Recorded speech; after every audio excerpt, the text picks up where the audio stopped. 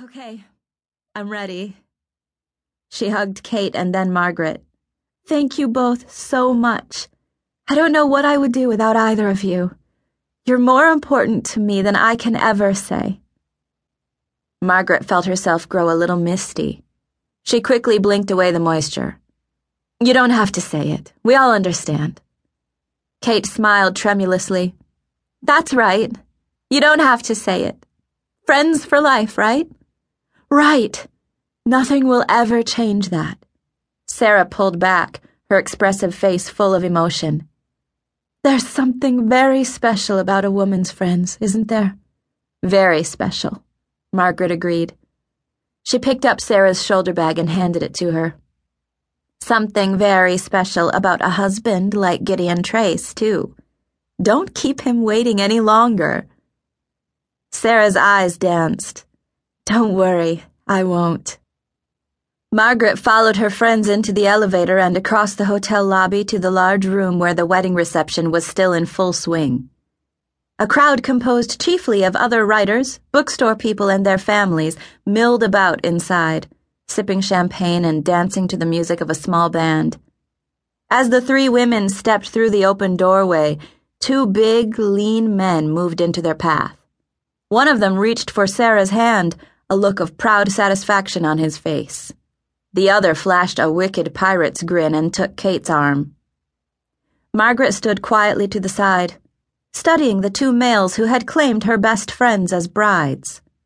On the surface, there was no great similarity between Gideon Trace and Jared Hawthorne, other than the fact that they were both large and both moved with the kind of fluid grace that came from strength.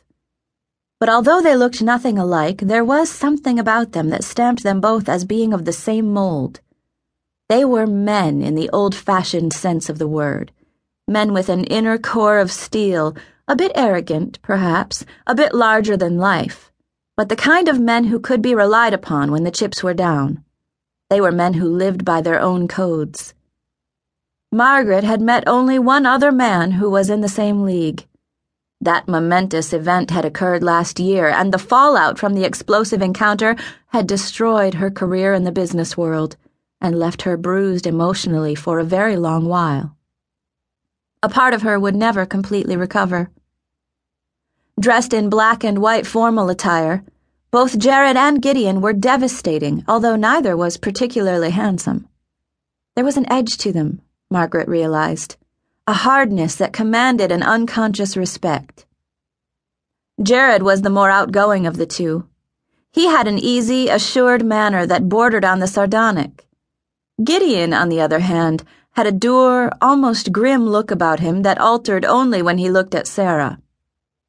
About time you got down here, Gideon said to his new wife. I've had enough wedding party to last me a lifetime. This was all your idea, Sarah reminded him, standing on tiptoe to brush her lips against the hard line of his jaw. I would have been happy to run off to Las Vegas. I wanted to do it right, he told her. But now it's been done right, so let's get going. Fine with me. When are you going to tell me where exactly we're going to? Gideon smiled faintly. As soon as we're in the car. You've already said goodbye to your family? Yes. Right. Gideon looked at Jared. We're going to slide out of here. Thanks for playing best man. No problem. Jared held out his hand. His eyes met Gideon's in a man-to-man exchange. See you on Amethyst Island one of these days. We'll go looking for that cache of gold coins I told you about. Gideon nodded as he shook hands. Sounds good. Let's go, Sarah. Yes, Gideon. Sarah spoke with mock demureness, her love as bright in her eyes as the diamonds in her ears. Gideon took her hand and led her swiftly out the door and into the Seattle night. Margaret, Kate, and Jared watched them go, and then Kate rounded on her husband. What cache of gold coins? Didn't I ever tell you about that chest of gold my ancestor is supposed to have buried somewhere on the island? Jared looked surprised by his own oversight. No, you did not. Jared shrugged.